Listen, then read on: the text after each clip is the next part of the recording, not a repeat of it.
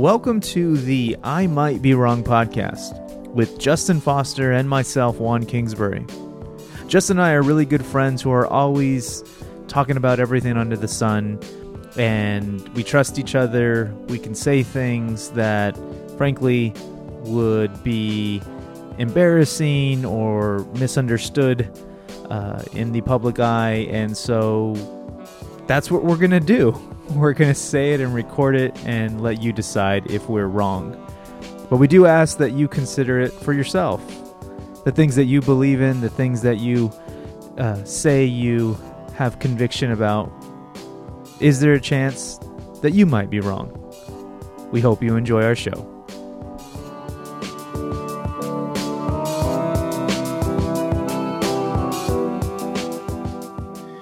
Well, my reaction to almost every label that is kind of like a cliche is I view it as sort of it discredits someone's credibility to use the person saying it. I think that's the first sort of reaction I have to whatever term, like toxic masculinity or white privilege or things like that. But I have become more aware, conscious, sensitive to why they're using it. It's a placeholder for something, and sometimes it's virtue signaling, sure. Sometimes it's judging and shaming based off of, the binary thinking that is so corrosive. But sometimes they don't know what else to say. And I need to, one of my jobs, as it were, is to extend grace to people. Actually assaulted or had men use their power over her. And when I dismiss it as toxic masculinity, I dismiss the fact that that's the phrase they use to describe their own experience. Yeah, and it's funny because, and it's not, to me that makes sense. Like why my friend who I trust and really am interested in what you think, not just your feelings around it. Like I'm like, okay, because he's someone who thinks about this stuff versus just reacts. Is I hear something, I'm like, yeah, that's what that is. I've always seen that. I never was able to, like in the curse of knowledge. Yeah. If you're a 7 out of 10 on something, you think, hey, I'm gonna dumb this down to a 5 so everyone else can get hip to it. Where really most of us are hanging out our 1 and 2s on a lot of these things that we're experts in. Like the example with Courtney, with the Excel, she would get mad. She's like, Juan, you tell everyone I'm an expert in Excel. I'm like, I'm not. And she's like, and I was like, well, 1 to 10, what are you? She's like 6. I'm like, okay. Most of us think we're 7s. We're really 2s. And really, if we got to a 3, our life would be amazing. Yes. And so it dumbs it down for me, but I also do understand that when people say any type of generality, I call it an ism, racism, sexism. Yep. It's lazy. It's your broad stroking, but also it's a start. But to your point, and I'm admitting this to you for the first time, that's when I have I wouldn't say, negative, but I'm like the popular guys, the Jordan Petersons, the Joe Rogans, these anti-words, especially that you say, I'm like, well, they're very right attacking or conservative attacking. And so my first instinct is, well, of course you don't like them because I wouldn't say you lean conservative, but you're not a bleeding heart liberal, or at least you weren't when I first met you. So are there any labels that you don't like on the other side that, absolutely. Like one of them was used by, and I refuse to say his name until he's out of office, so we'll just say POTUS. You got it. Is that calling people thugs? That's a label. I hate that. It's and so there's this whole genre of labels that come out of the right-wing trolls. So snowflake is an example. Yeah, hate that term. the like owning the libs, which isn't really like basically using the term liberal as some sort of disparaging term. Yes. Oh, actually, and that Yeah. for me, I just got little hairs on my neck standing up. That's my problem. Is like I literally was telling a friend, I'm like, I want to be conservative. I want to protect the things that I believe in and I think are right. And my nana makes tamales, and I think that's cool that we do that for. But also want to be liberal and free and thinking and or at least these words we've like put them in stone, and we all have these reactions like evangelical. Like if you say evangelical to my dad, his head's gonna pop off because he only sees that as a negative thing. And so what do we do? Because like you said, you're losing credibility, but for someone like me, it also gets our attention because I'd never heard that before. They took it from a 7 to a 2. Yes. Yeah. So I think what my mindset is on it is it a conversation starter or conversation ender? That's the intention. Yeah. If you're using a term, an ism or a label, and you're trying to end the conversation, I got no use for that. It makes me want to fight you.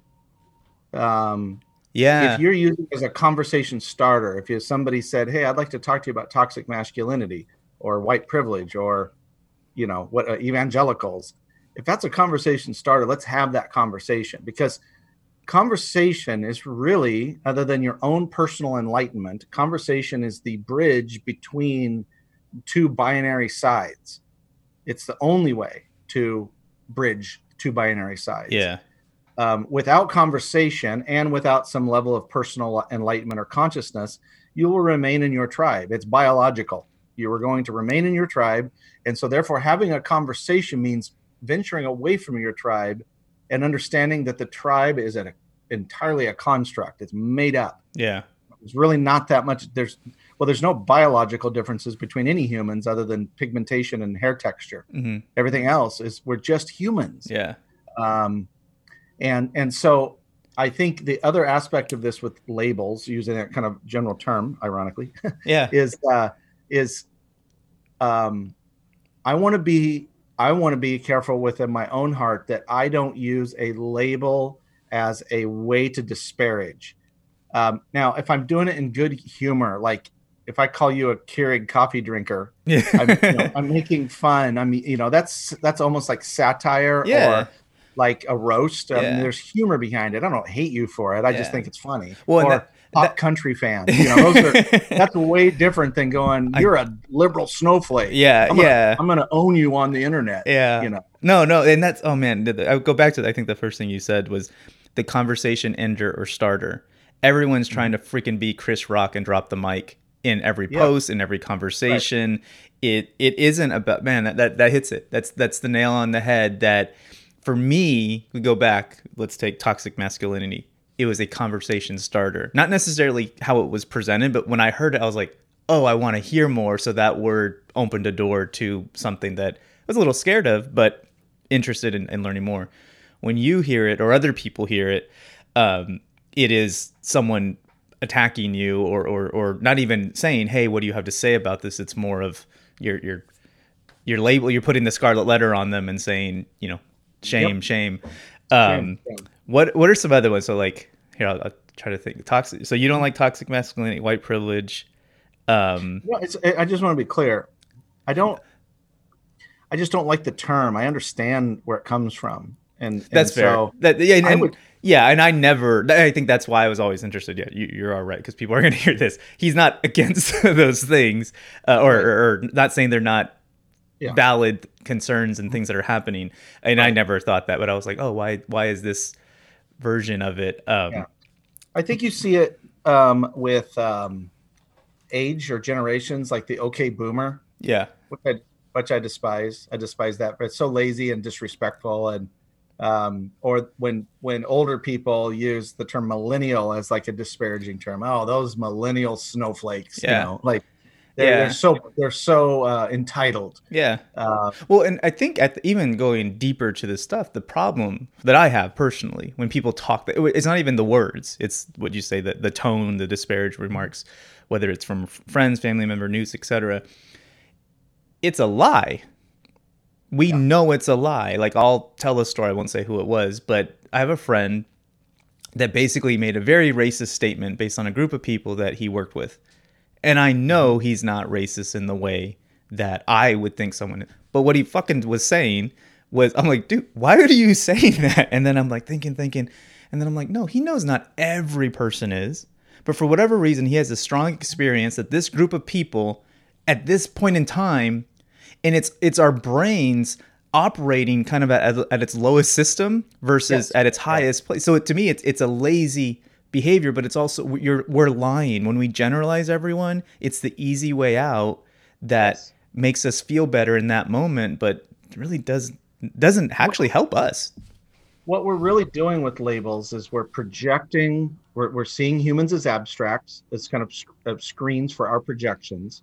So we without consciousness, without some level of increased self-awareness or whatever you want to call it, just call it consciousness.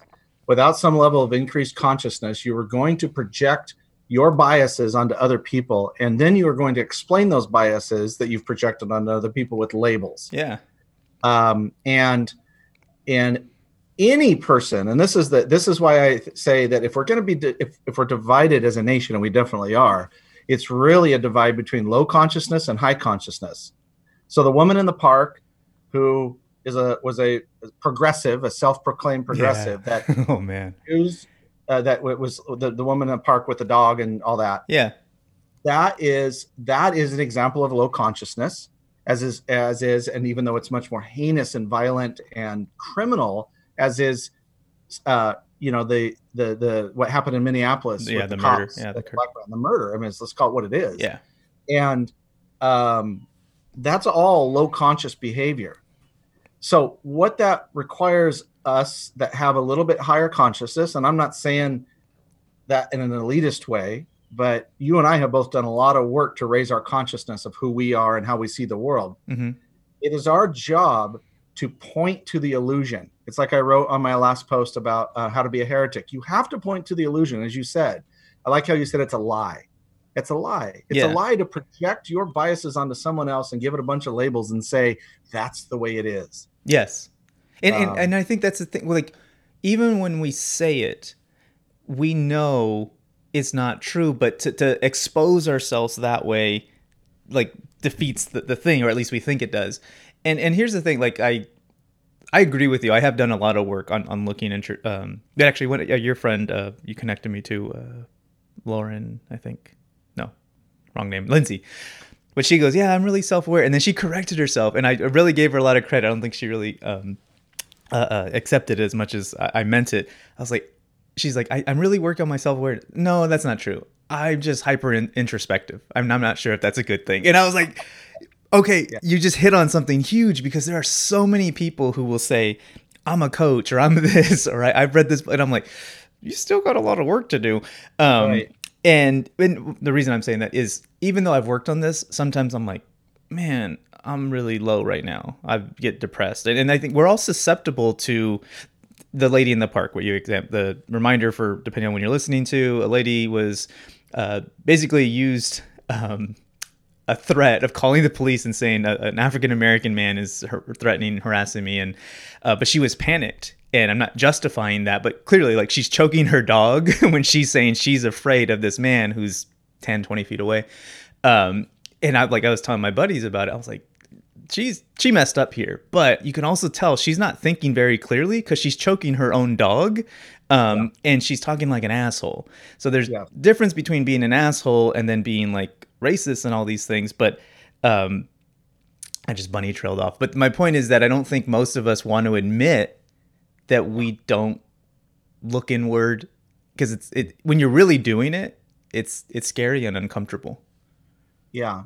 I mean, racism is just take that as an example. And there's many of these. Racism is one kind of we're talking about now. Racism is learned behavior. There's no evidence whatsoever that you're born with some sort of, like, racist DNA. Yeah. It's social conditioning from a psychological standpoint.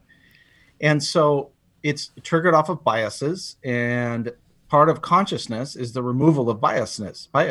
It's the extraction of them and breaking them down. That's why contemplativeness is so important. So if we want to fight racism as an example, we need to make a lot of systemic changes, yes.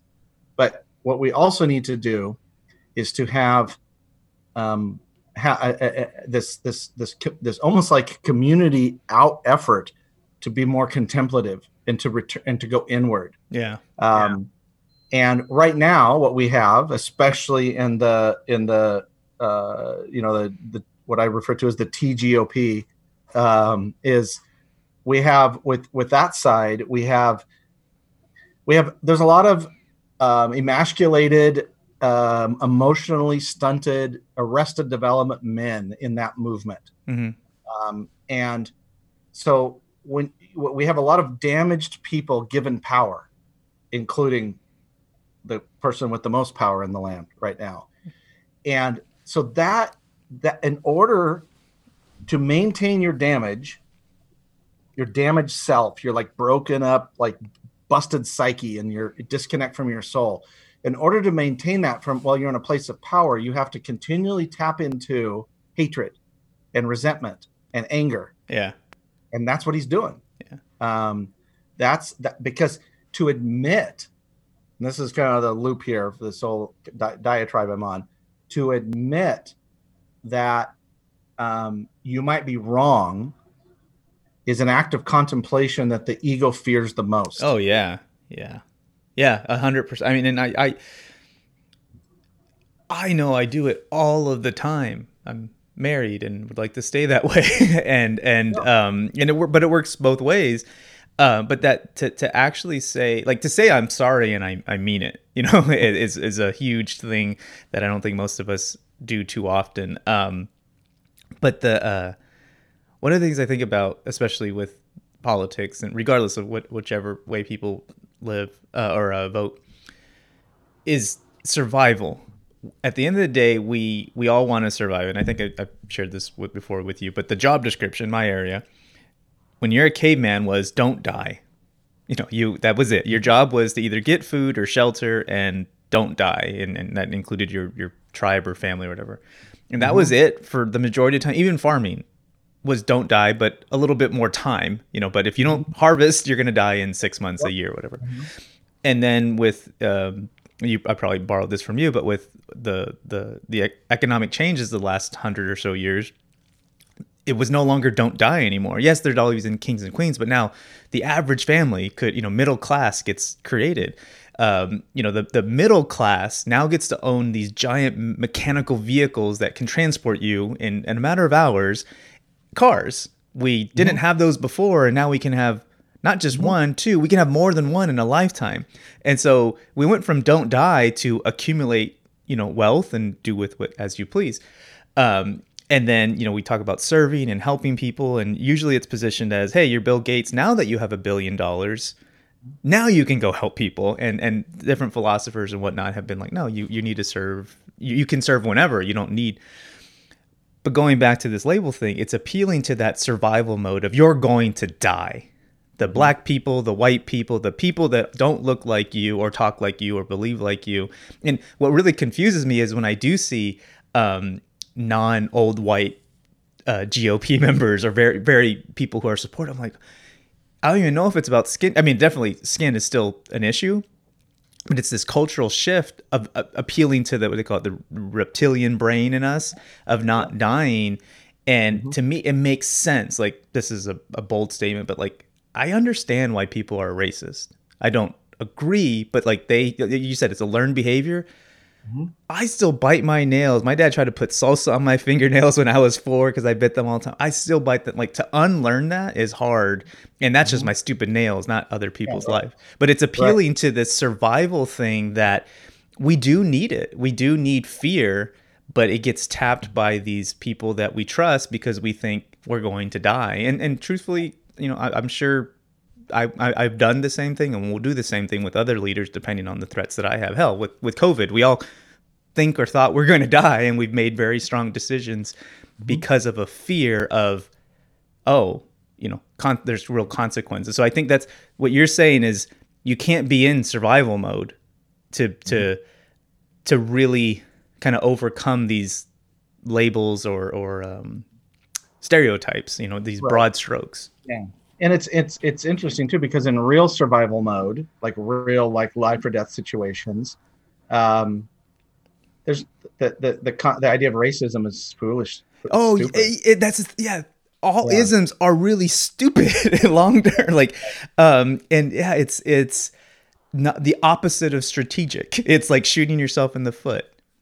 Yeah, I think another thing that really like bothers me, I find it like agitating at a deeper level. I need a bigger word than that.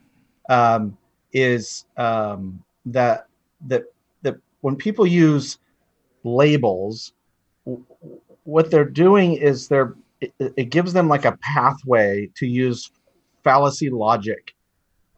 And so, like for example, and I got this thing I found. It's the 10 laws of logic or reason, and it's from like critical thinking, and but the most common one is fallacy logic. So we think something is true, and then which produces a comparative logic.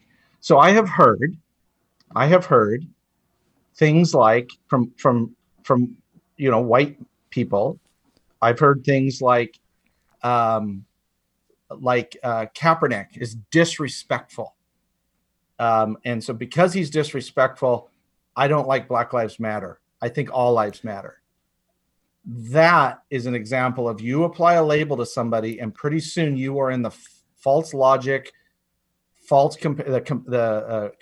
false comparison game, and all you're doing is you're falling further into this giant vat of bullshit. Yeah.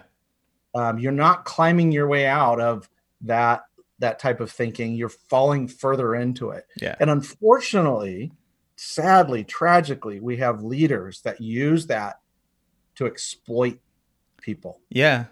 Well, unfortunately. I felt like I was channeling you when I had this conversation the other day, but I was like, living under a king or a dictator is simple. They tell you what you can and can't do. Being free and on your own is scary and complicated. And this is me reflecting on all this financial hoops I have to jump through because I hate looking at my numbers, my bank stuff. And I'm like, but this comes with the territory of running my own business and changing my logo or whatever it is, having complete freedom. I go work for someone else. It's not a dictatorship, but that's the appeal of like, oh, I don't have to worry about all these other things someone else does. That's what pisses me off. Not even pisses off. It disappoints me when, like you say, oh, I don't like this one thing, so everything else that has ever breezed by it, and it doesn't, like when people go, I'll make it this a little lighthearted. Like when people are like, oh, I went to that Starbucks. I hate Starbucks. And I'm like, you met one person at one place. Now, if you don't like the Starbucks coffee, the taste, etc., okay, I kind of get that. But it's one place, and we're gonna boycott Chick-fil-A. We're gonna boycott all these other places. And I think that goes back to like our RAM and our brains doesn't have a lot of external backups, and I think that's why when you are introspective or people journal or write songs, you're getting out that data so you can make room for new ideas. Yeah. I'm not sure if contemplativeness makes you a better person. It probably does, but I'll guarantee you it does not. It keeps you from becoming a troll. Yeah. That's the main thing. It's like, and by troll would just sort of mean like passive aggressive asshole. Yeah. And that gets manifested in a lot of different ways. And so we have weaponized and normalized troll behavior. We have the president of the United States that is a troll in all of his language. But trolling, being a troll, being an asshole for your own cause is part of this whole labeling thing, because it's basically what we're doing is we're placing labels on other people that are disparaging. It's not even, I don't think, all that intellectual, because it's pretty low conscious behavior. Yeah. We're doing it so we feel better about ourselves. Yes. Oh yeah. 100%. And it was similar to when Romney ran for president, and he was like, "Well, we got a rich man, no, like he's another rich man," and it was this false argument to me that just because some dude is rich does not mean that they took it from you. Yeah. It's not a zero-sum game. Wealth isn't. Now, we can get into privilege and all that other stuff and yada, yada. Yeah. It's that false comparative.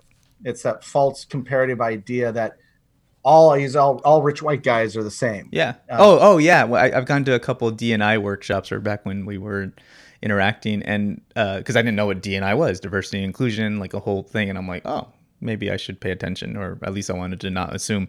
And I went, and 90% of it, I was like, okay, kind of cool. Like, you hear real stories, but then everything was old white guys. Oh, I'm like, guys, you're not off to a good start. If someone called me, young brown kid, I'm not sure if I'd really be receptive of what they said ever.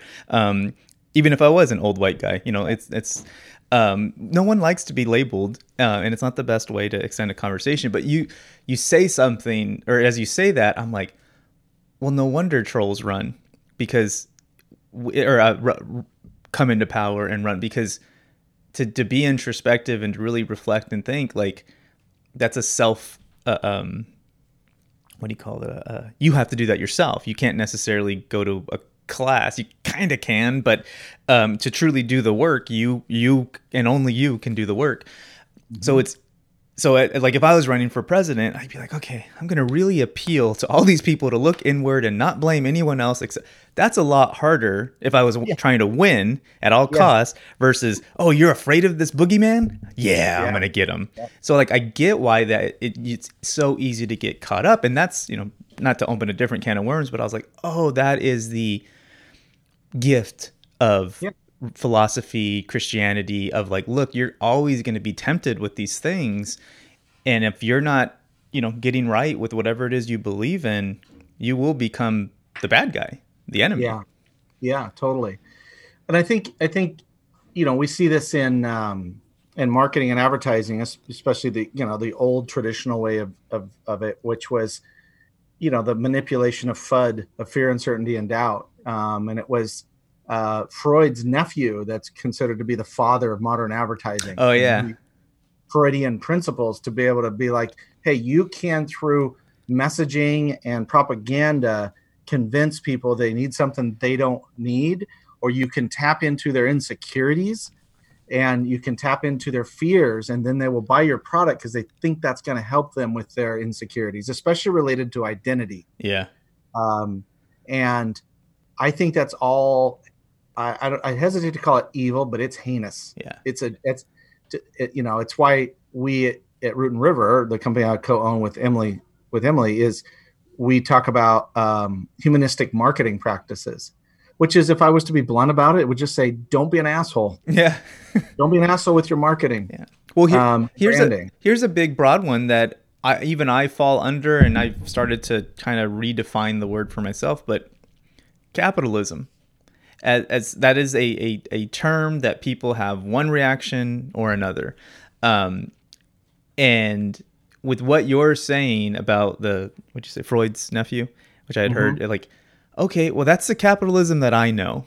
And so when other people are touting it as this, there's a coach who I really do like. He coaches Dave Asprey of Bulletproof, Dan Sullivan, but he's one of those 10X kind of thinkers. But he just, entrepreneurs are blanket statement, the best people in the world, and they make it go round. And I'm like, it's kind of true, but that best people, I'm like, but it's kind of like starting a church or a nonprofit is definitely a good start.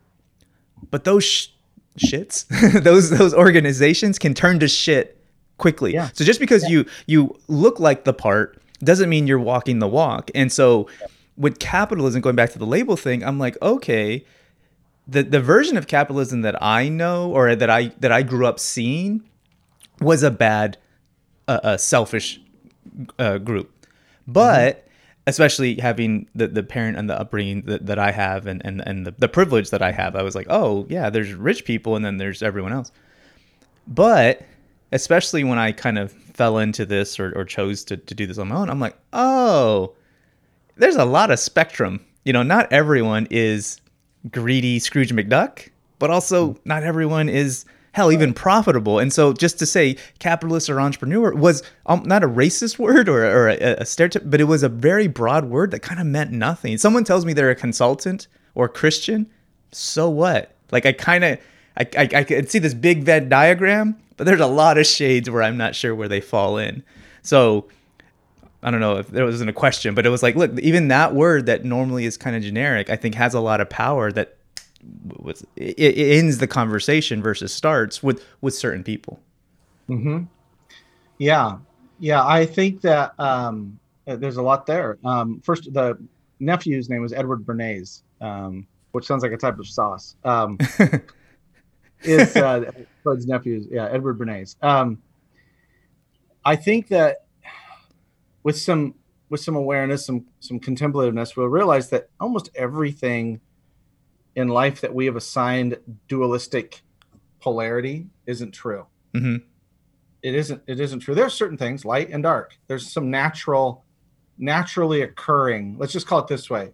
There's some naturally occurring dualism in life, in nature, and we can get into that another time. Everything else, where it's presented as two sides, it's a false premise. And so you take something like capitalism. Well, if we're going to disparage capitalism, we also need to, as Steven Pinker and Sam Harris and many others have done, John Mackey from Whole Foods, we have to also look at the good it's done. Yes, we have to, or you're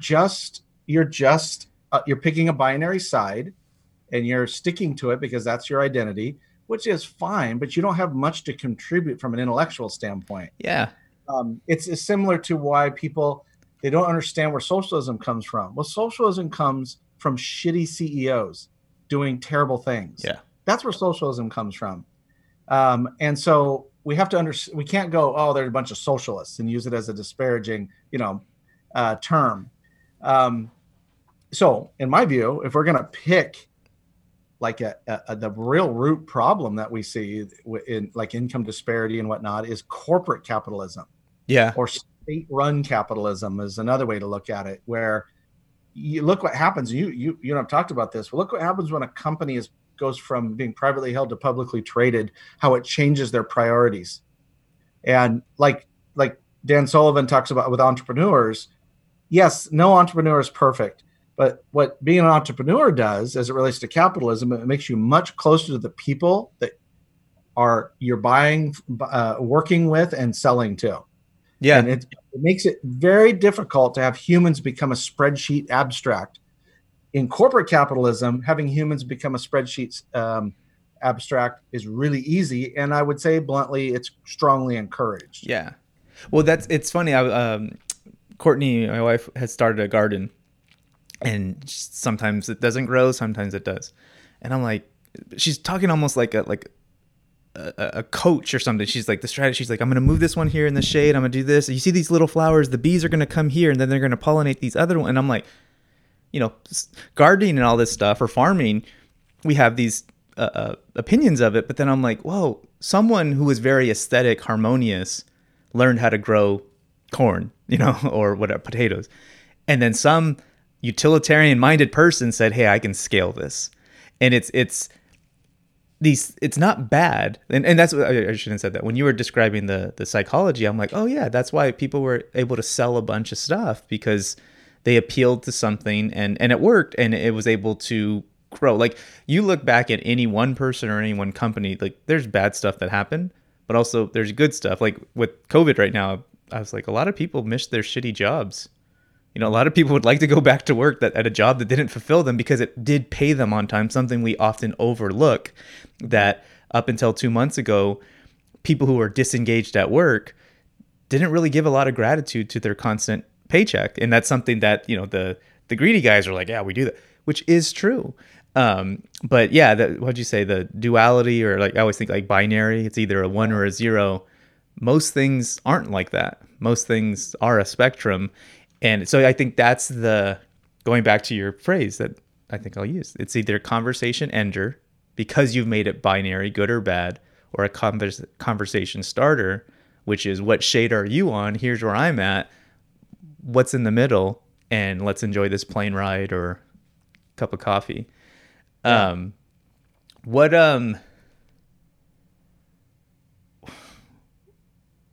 I don't know. Like, what do you do? Because like, it's fun. We're doing this recording, but like, what do you do to process, if at all, everyone else who is not gonna think they're a troll or think this is negative, that hey, it serves a purpose, and we like, how do you deal with people who aren't going to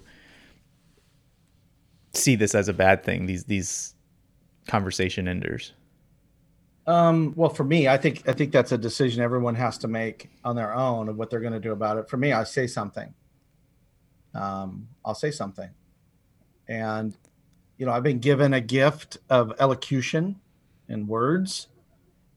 To not use it to speak truth is disrespectful. And I often will say, when I point something out, there's a distinct chance that I'm wrong. But I still have to say it. Yeah.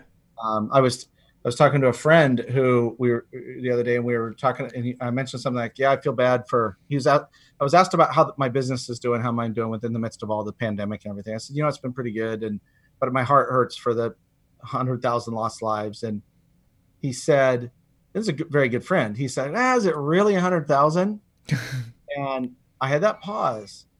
And then I said, why do you doubt that? And he goes, well, a lot of these have underlying causes. And I said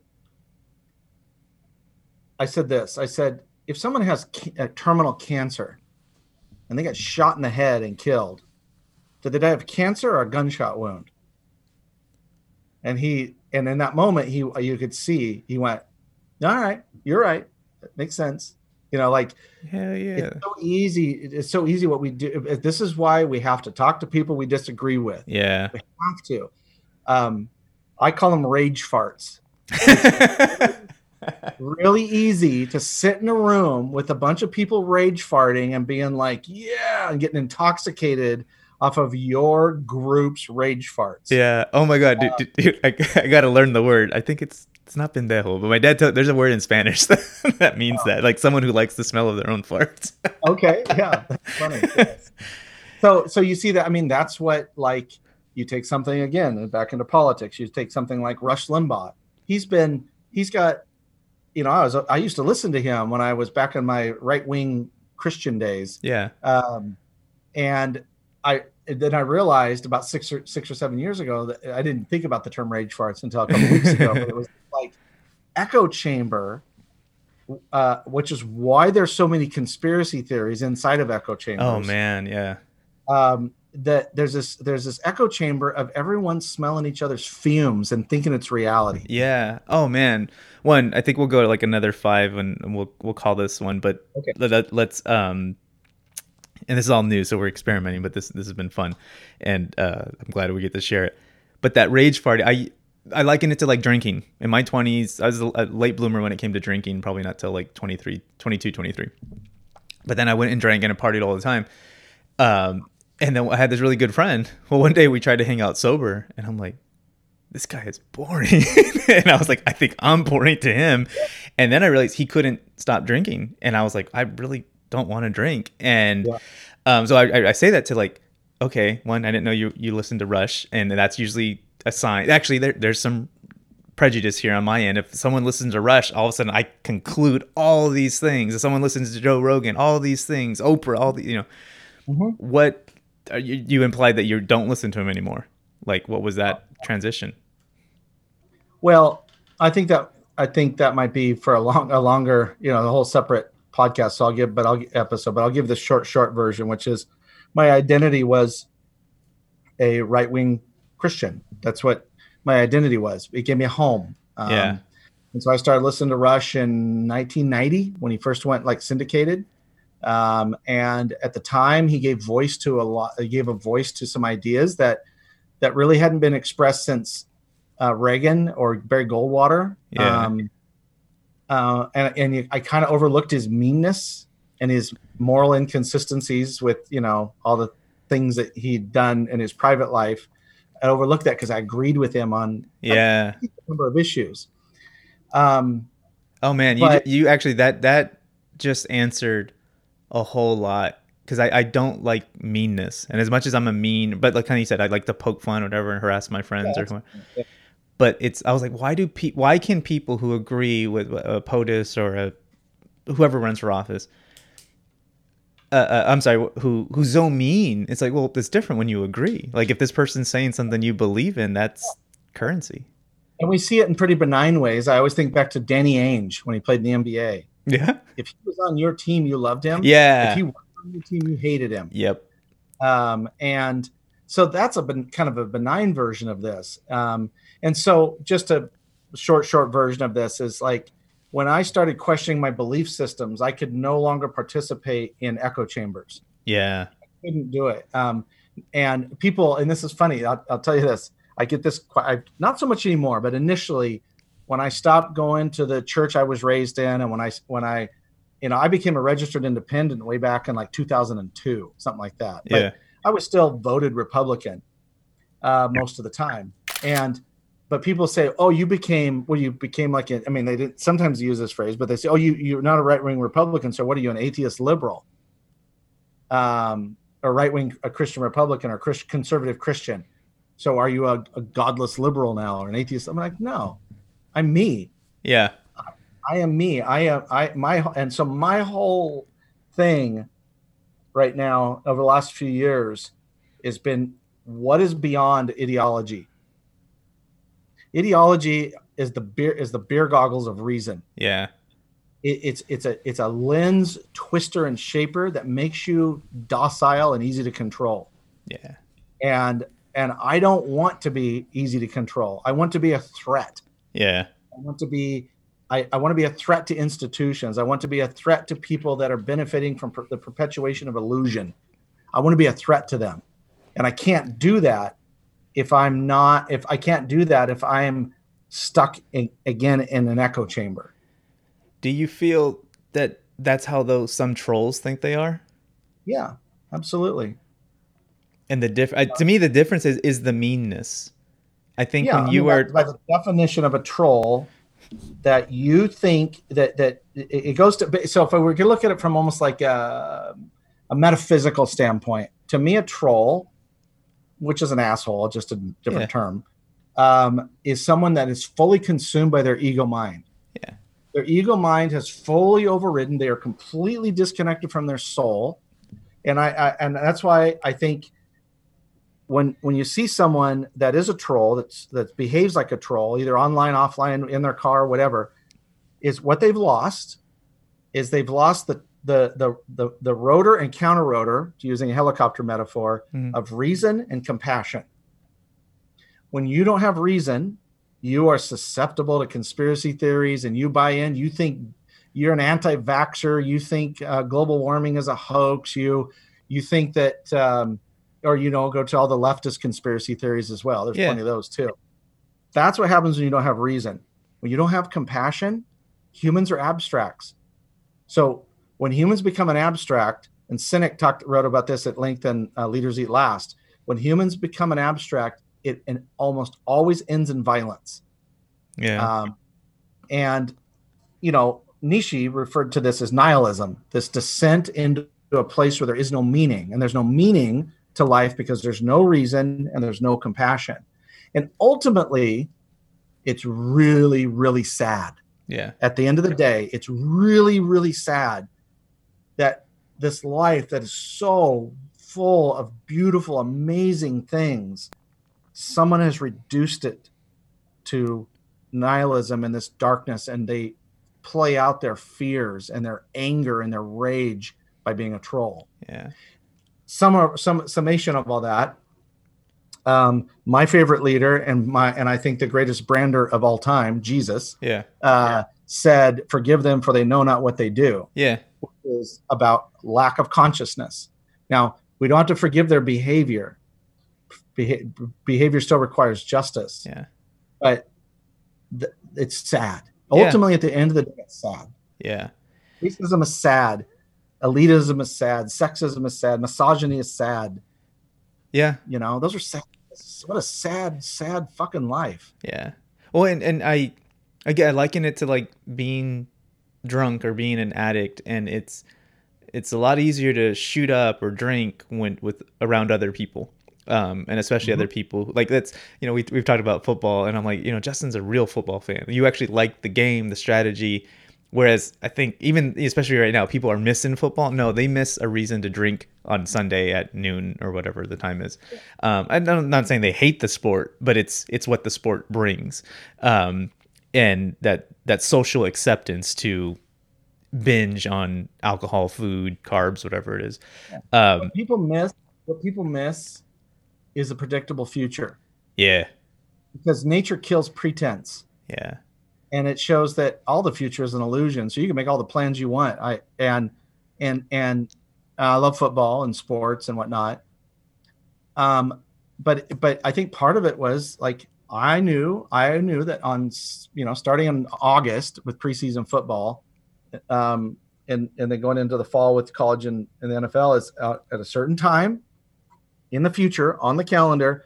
I'm going to watch Monday Night Football, or I'm going to watch Boise State play whoever, because that's my college team. That's gone, but it was never there. Yeah. It was an illusion. Yeah. It was an illusion. The whole thing is an illusion. Doesn't mean you can't be an enthusiast, but as soon as you attach some sort of level of assumption or predictability to the future, you are participating in an illusion. Yeah. Ooh. I think we have our name in our podcast. We'll find out. All right, that's the inaugural one. Okay. We'll figure. Awesome, fun. Let's do another one. Yeah, I'll book in this stuff. All right, man.